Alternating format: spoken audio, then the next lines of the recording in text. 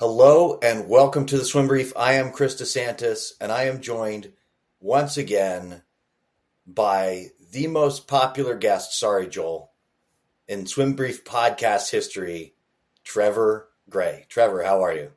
Chris, that's not true at all. I've looked at the viewership on YouTube, and Joel has way more views than I do. Well, listen, views on YouTube is not everything. You can't measure yourself by these stats, and really, Trevor, that's more me just laying a little trap to see if Joel will listen to a podcast that he's not on. You know? I appreciate that. So if I get a message from him later being like, screw you, buddy, then I know that he listened to this podcast. But yeah, I'm going to go ahead and bet that he's not going to, because he's busy moving once again. His life is a nonstop chaos. It's the 4th of July week. We're getting together a little bit later than we usually are.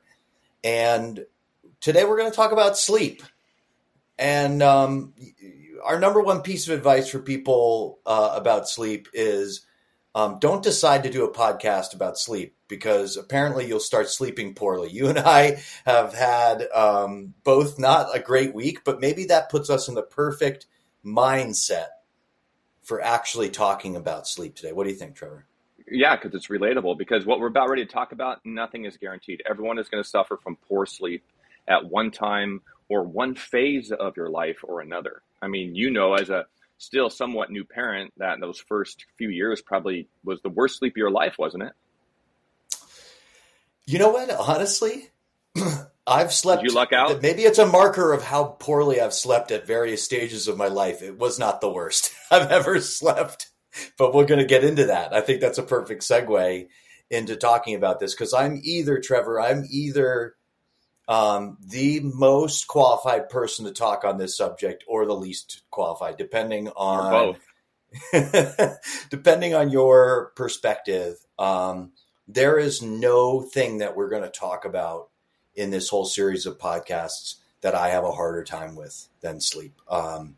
I have, and it's pretty much been a lifelong struggle to fall asleep, to stay asleep. And, you know, of course, like everything we're talking about belongs to a part of a system.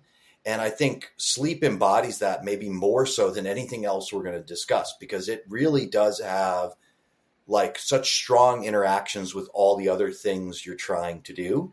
Like I can tell, you know, good sleep, bad sleep. I feel it in every other aspect of my life, right? And so it is one of those A1, like you want to say everything's important, but this is like, I don't know that there's anything more important than sleep in terms of your physical health, your mental health, everything. Well, the 4 horsemen of disease, in order from top killer to number 4 killer, is cardiovascular disease, cancer, neurodegenerative diseases, and metabolic diseases. And sleep is closely correlated or implicated in all 4 of those, especially with neurodegenerative diseases. Sleep is extremely important. But we're talking more about athletes today. And I think you saw the famous now Stanford basketball player study where they slept more, and they tested jump height and reaction time and endurance. Are you aware of that study? No, please tell the audience. So a lot of sleep experts, which at the end of this podcast, I want to have our listeners go to the more experts than we are and listen to more podcasts on the topic, so they themselves can become more well-versed in sleep. But this Stanford study, they took the Stanford men's basketball team, and in one group, they didn't change their sleep habits. And the other group, I think they only increased sleep by 30 minutes. I don't even think it was an hour. And the 30-minute extra sleep, additional sleep group performed well above and beyond the control group. And that study has gone on to be replicated to confirm those results. So for athletes, man, sleep, not only to stave off disease, but for performance enhancement, every athlete has to get sleep. Has to. Yeah.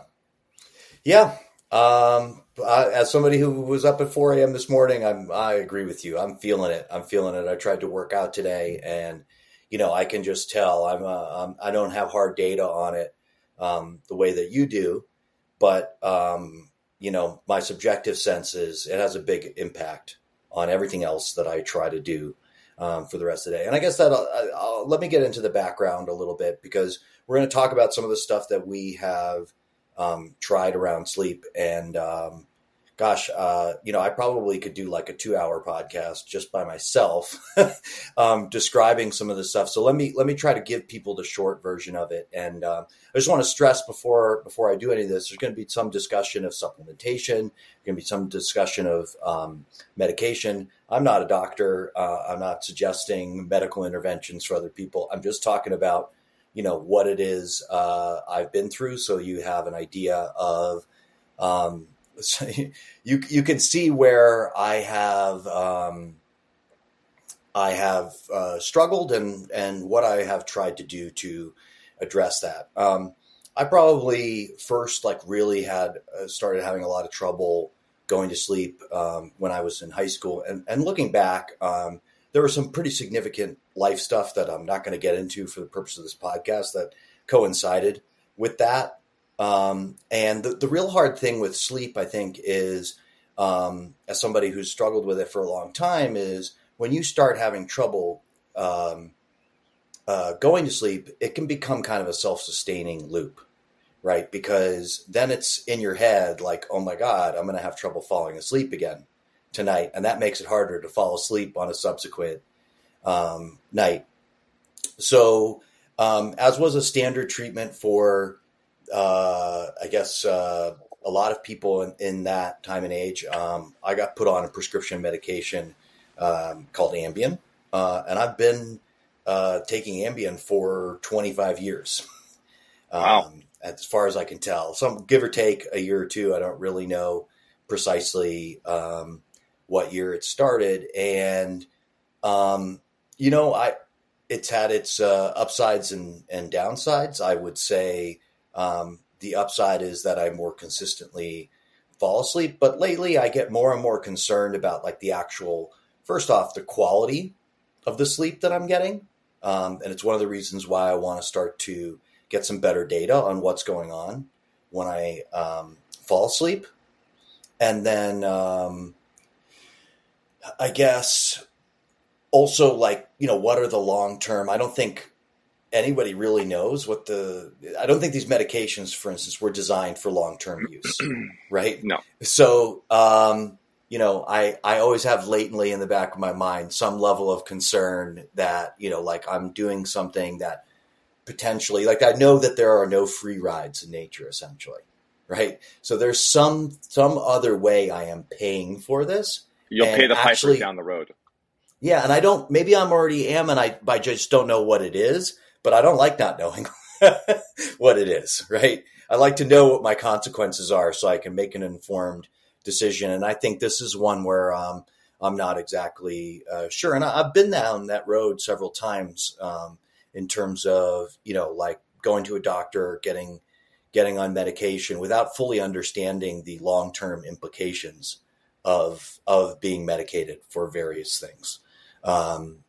So that's part of mine. And I on top of that, I think I probably have personal experience with anything that might be out on the market, that is being marketed as a supplement in some shape or form to help you with sleep.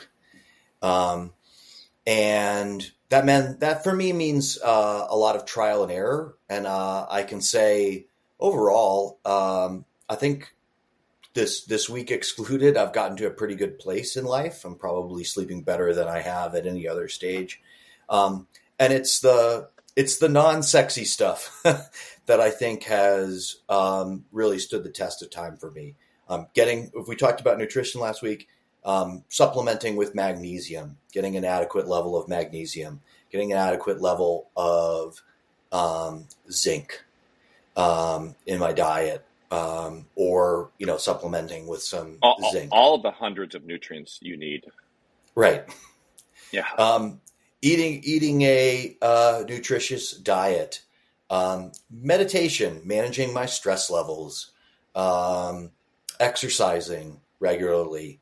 Like you got to keep, what I learned more than anything is that having a bad night's sleep can challenge you on doing the other things, but you want to do what you can to like keep the other things in your constellation going as well as they possibly can, because that will make it easier for you to get back into a good rhythm sleeping wise. So I've been able to smooth off some of those like sort of self-fulfilling prophecies with sleep. Definitely through that stuff. I mean, what do you like? What do you have experience with? Well, what you're talking about is sleep hygiene. And I tell my classes often that you are high maintenance. It is so high maintenance to be human. You tell them that I'm high maintenance, particularly? No. Go, Chris DeSantis is very high maintenance. And they're like, who's that? I say he's the famous podcaster. Yeah. Don't you know Chris DeSantis? Yeah. No, every biological system is high maintenance. If you want to live a healthy life, it takes a lot of damn hard work.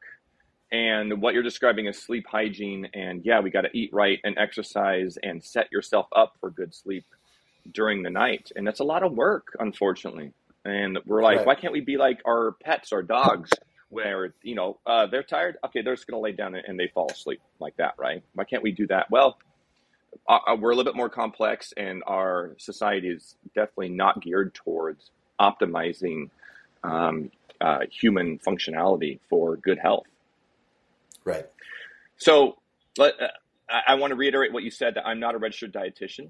I am not recommending any of these supplements, simply giving information so you can explore further on maybe some of them would help you or not. Yeah. Let's I want to first talk about how you can also help yourself at night. So the sun is bright, and we can measure that in lumens. So if we measure that or the Kelvin scale. So let's take the Kelvin scale and measure the sun. That's on a clear blue day, that's 10,000 Kelvin that the sun is producing, right? And right. I'll go ahead and say now that if you want to dive into sleep more, listen to Andrew Huberman's podcast. Mm-hmm. And he recommends you get Huberman, yeah, me too. As well. Yeah. Get up in the morning, go outside for 10 minutes and not stare at the sun, obviously, but get the sunlight on your face. Like, he's a big, big proponent of that. He's mentioned it in many podcasts. That can help you sleep at night. Now, okay, so nighttime falls, it's dark out. You go turn on the bathroom light to brush your teeth, and the light flashes in your eyes. And let's say that's at 5,000 Kelvin. Very bright. 5,000 is still like the midday sun. I recommend my athletes and everyone go to the store, get a 1,000, 1,200 lumen light bulb and put those in your bathroom. And a candle flame is right around 1,500-ish. And that we have adapted to the light of fire, and we can fall asleep. It's one of the reasons camping might be good for us, is because we hear that crackling and that light does not keep, that yellow flame does not keep us up at night. So I recommend that you change your light bulbs in those places where you go at night to a lower lumen, as to not disrupt your circadian rhythm with very bright light. That can help, number one. So get those Edison bulbs. They look cool and they're very low lumens. The other thing you could do is stop eating 2 to 3 hours before you go to bed. Let the food digest and get out of your system. I am terrible at this. I keep working. Oh, I'm good at that. That's my jam, Trevor. I do that. Yeah. So you're done eating by 7, 8 o'clock? Yeah, probably 6:30 at the latest. Yeah. Wow. See, and you're in bed about 10 or something? Yeah. 11. Yeah. Yeah. I can't do that. I struggle with that. So I'm still working on that one. So those two things can actually help a lot in terms of going to bed and getting a good night's rest. So the following are not drugs like Ambien, but the following are natural supplements. And the vast majority of these you already have in your body. So let's go through them. One is glycine. Glycine is an amino acid. And I'm not going to explain in this podcast what an amino acid is beyond the building blocks for proteins. So you already have glycine in you. And it turns out that glycine is also a neurotransmitter that can help promote sleep by decreasing your time to sleep. And how much do you take? Start off with like a gram. And by the way, for those that want to get, Chris is going to post this somewhere on this website. So this is free for anyone to access this, and definitely talk to your healthcare provider for any drug interactions. But what you're doing is all just increasing your supply of this amino acid in the brain to help promote sleep. Okay, next. Magnesium. Hold on, can I just interject, because sure. Glycine is one we've talked about, and interesting. I think there are one of the reasons why you should always do this under advice of somebody more than the podcaster. I mean, you say talk to your healthcare provider. I mean, I basically, I actually do that. I know there's not a lot of people that go to their doctor and go like, how about this? I have done that. And I do that. And interestingly enough, with glycine, there's a certain percentage of people that have a paradoxical effect. So like it should be like sort of calming and sleep promoting. I am like wired beyond belief if I supplement glycine. And that's just like you said, you had this great quote on a previous podcast. So we're as different on the inside as we look on the outside, like that's just a possibility that can happen. So that's why, it's not about copying routines, right? It's just about sort of understanding what are some possible things out there that could be influencing your sleep and working to figure it out. Absolutely. There's responders and non-responders, and then there's hypo responders, no response, and then hyper responders. Some people drink a sip of caffeine and they go wild. I have a colleague actually, and she can't drink any caffeine because she goes like not crazy, but she gets very, very hyper. And then other people who could drink, I'm sure there's people out there who could drink 8 cups of coffee a day and they're lethargic all day long. Now that's probably still not a problem, but there's going to be responders and non-responders to all these, which is why you have to experiment with these and try them for a few weeks or even a few months and then go off of them. Like, how do I feel? And it's these sleep supplement recommendations, if you choose to look into them and adopt them, is a 6-month experiment of one to see if they work for you or not. Right. So the next one, this is probably if you were to try something first, it's this one, and it's magnesium threonate, threonate, threonate. The reason this one's number one is because it's been estimated by the U.S. Department of Health and Human Services that 50% of Americans are deficient in magnesium. And then magnesium is known to interact with 80% of metabolic reactions. It's a very important mineral. And if half the population is not getting enough, that's a problem. So let's maybe supplement, make sure you're getting enough. And then if it can help sleep as well, then extra bonus. So evidence of all these is mixed, of course, because there's responders and non-responders. But I'd probably try this magnesium threonate first. Yeah, and I've been doing that for years, specifically magnesium L-threonate. For several years. And have you cycled off of that at all and gone back on it? No. Yeah, cycle off of it, see what happens for a few nights, and then try it again. Watch, you're going to report back that I went off it and I slept better. Yeah, maybe. I'll try anything this week. Go ahead. Yeah. Next is theanine, theanine. This is also an amino acid found in green tea. So if you drink if you're a green tea drinker, you already have this in your system, and you're only increasing your own internal amount by supplementing. And this is just 200 to 400 milligrams of theanine at night. And this does promote just calmness and relaxation. And it's one of the reasons why green tea is not as strong as caffeine, because theanine can blunt caffeine's effects of being awake and alert. So that's why green tea is a little bit more mellow. Number one, green tea has less caffeine than coffee, but also has this amino acid in it that naturally blunts the effects of caffeine. Yeah. I like this one. I've cycled on and off this one, and this one I feel, if I have to wake up in the middle of the night and use the restroom, I feel like this heaviness when I use it, which I like, and then I can go back to sleep usually fairly well. Wow, that sounds wonderful. I wonder what that's like. Right. Yeah, you should try it. You don't feel heavy when you wake up in the middle of the night? I feel terrified that I'm not going to be able to fall back asleep. Yeah. Personally. Try that one. Next is GABA, gamma aminobutyric acid. And this one is definitely mixed. But I kind of like it on this one. And this also crosses the blood-brain barrier and promotes sleep and calmness. You can also take some of these during the day. If you're going for a job interview, also you should practice this first. And you're too hyped up for the job interview, take some of these calming supplements, and they can work. Now, you don't want to go in lethargic either. So, guys, people, you got to experiment with these things beforehand, just like you would. You know how the golden rule of swimming, any sport, don't change your diet, right? Right. Keep the same diet. Don't experiment with anything at the big meet. You experiment with it before. So GABA can work. Next is ashwagandha. Very popular right now in the literature because a couple studies showed that testosterone levels were increased with ashwagandha. It's mixed. That's because it blunts cortisol, right? I mean, sorry, I'm an amateur knowledge, and cortisol would bind up some testosterone, so that would be that's the sort of the theory, right? It's a possible mechanism, yes. Yeah. It does promote calmness. The exact mechanism, we don't quite know how ashwagandha is working to promote this calmness, but that can also work. 300 to 500 milligrams before bed is a good dose. And again, these are low doses. Maybe you need more, maybe you need less. So again, experiment.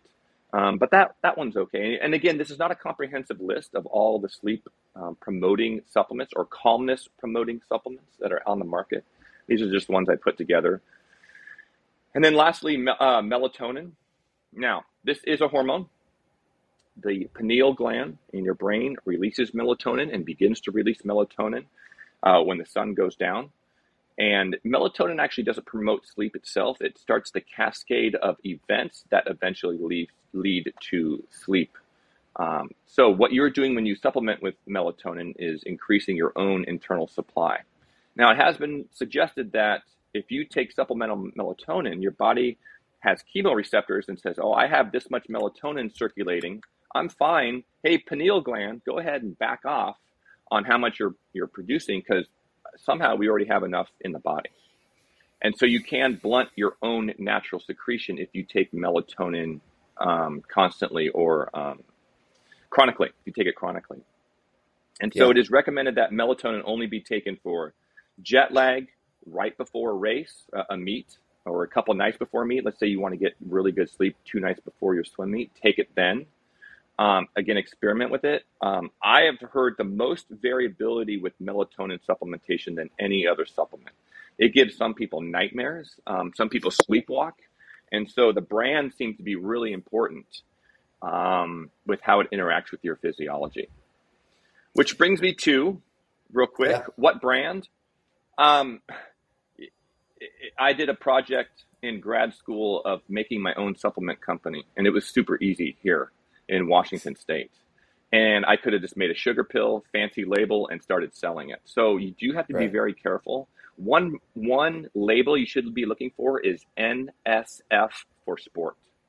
And they have an app, and these are not guaranteed, but they go through a number of production quality, what's the word I'm looking for? Some protocols. Sort of testing to protocols. Determine what's actually inside them, because otherwise, you don't know. For purity and what's in the ingredient. So it's not guaranteed, but you're more likely to be safe if you look for an NSF certified supplement. So download that app and look at what brands are paying for that. Yeah, I think that's a particularly important piece of advice, because we gave that disclaimer at the front, and really, we're talking to adults, we're talking to master swimmers here. You probably, if you follow the swimming news, you've seen a bunch of people who have failed drug tests and claim that they took tainted supplements. So if I'm giving advice to somebody that's in an actively drug tested sport, I'm almost just say like avoid any kind of supplementation because I cannot trust Right. what's going on. I could not tell you. I could not tell you what works and when what's guaranteed, or if anything, it really is guaranteed to. Nothing's guaranteed. No, to be pure. But we're talking a lot to adults, to master swimmers here. Despite the fact that Lance Armstrong wasn't allowed to compete in master swimming, I think they relied on WADA to do the hard work for them there. There's let me just say, if you think that there's not performance enhancing drug use at Masters Nationals, you're a little bit naive. Yeah. That's just my personal anecdotal opinion. I don't recommend actively seeking that stuff out, but I also wouldn't worry as much on the purity aspect of it still. But it's important from the perspective of you want to know what you're putting into yourself as best you can. So I think it's a good point to bring up.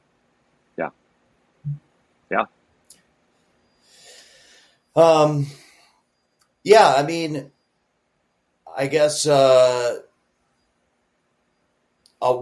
as we said, we'll put that stuff up there.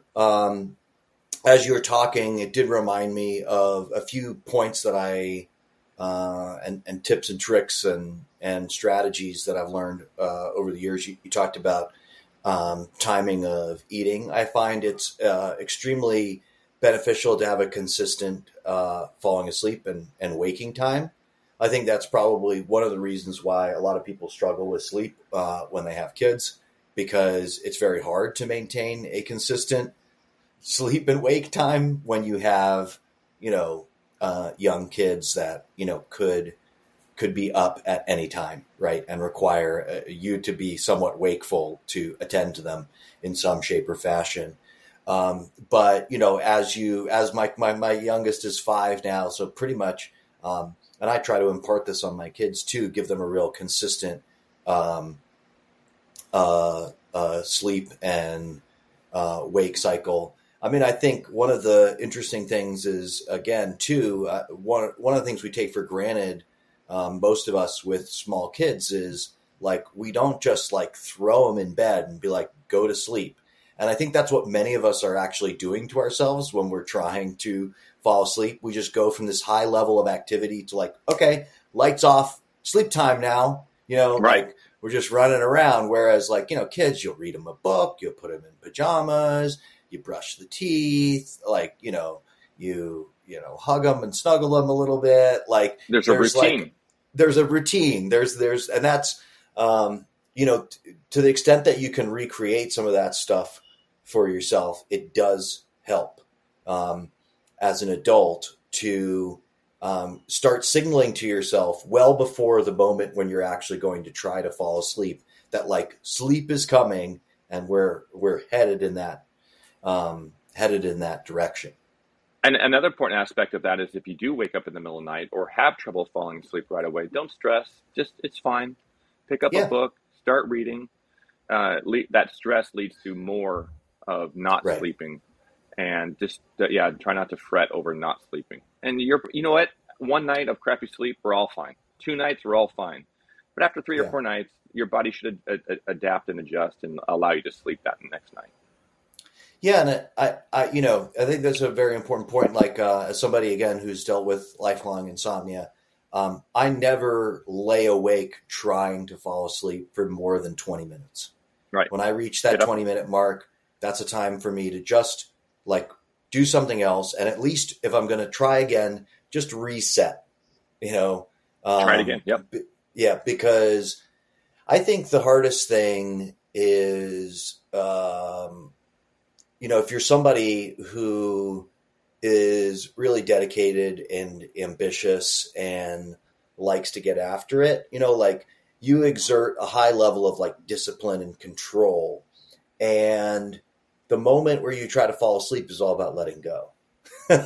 And, for people out there, I know a lot of whom I've worked with who have really struggled with sleep. It's usually people who are, it's not for lack of discipline, in a certain sense. They may be have some poor habits around that step down to sleep, but there's a lot of people I think who struggle with sleep who are actually quite disciplined people who exert like a lot of motivation and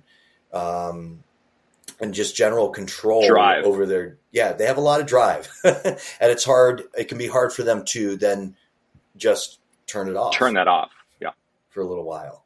I happen to live with somebody who, my wife, who, like we're like perfect yin and yang for each other because she can fall asleep like almost anywhere, anytime, doing anything. And Nice. So I just marvel, at her and, being with her all day, I can tell that, it's not necessarily that she has better habits than me. It's not necessarily that she's, even processing stress. She leads a pretty stressful lifestyle. But we all wear this a little bit differently. And I happen to be, one of those people who, kind of a leading indicator of other stuff, not operating optimally in my life is sleep. And for her, it's other stuff. She can always get a good night's of sleep. So, Nice. I think that's useful to me in the sense of, just a psychological concept here as well is, not thinking of this as like a problem that you have to eradicate, like my poor sleep, that does not lead to, improving your sleep, right? Well, it's like you are who you are. And yeah, go ahead. The reason we train in swimming, we go like, oh, this is a huge problem. I can't go 1 minute in some events. We don't think of it like that. We think, oh, let's start training so we can do that. Same thing here with sleep. Let's develop a protocol so that we can go to sleep. It's not a problem. Yeah, so don't stress out. Let's just try to get better. Whatever level you're at, it's made you on some level successful. It's gotten you to where you are. And it's good to want to improve it. Right. Yeah. But that's what you're working on. You're not trying to destroy some setback. Right. You're trying to, be a better version of yourself. And, I think if you can do that, it can get easier because again, as somebody that has had a hard time with it, thinking of it as a problem can multiply, exacerbate its power in my own mind, and in a way that's not helpful to me in getting better and getting to the next step. So some more resources as we sign off here. Andrew Huberman has a number of podcasts with sleep experts, and Dr. Peter Attia also has a few podcasts on sleep and how to get better sleep. And usually they're interviewing someone like Dr. Matt Walker, who is head of the, what's he head of at Cal Berkeley, the Sleep Science Institute. So those three, Dr. Andrew Huberman, Dr. Peter Attia, and Dr. Matt Walker are great resources. A number of podcasts to listen to them to get better sleep. Yeah, and as I've been talking with you across, Trevor, I've been playing around in my mind about strategies for maybe breaking free from this lifelong dependency on Ambien. So if I figure out a way to do that, I'm going to be sure to share it in this space. Well, it sounds like you need to take the leap of faith. Yeah. Maybe it's. I'm still working on the strategy, Trevor. But we'll talk more about that offline. Yeah, we will. Thank you to everybody for listening. Thank you, Trevor, for being here as well and sharing your knowledge. I know that there are people out there that really benefit from hearing from you, and because I hear from them, I even sent you one today. So thanks, everybody, for listening, and I'll see you again next week.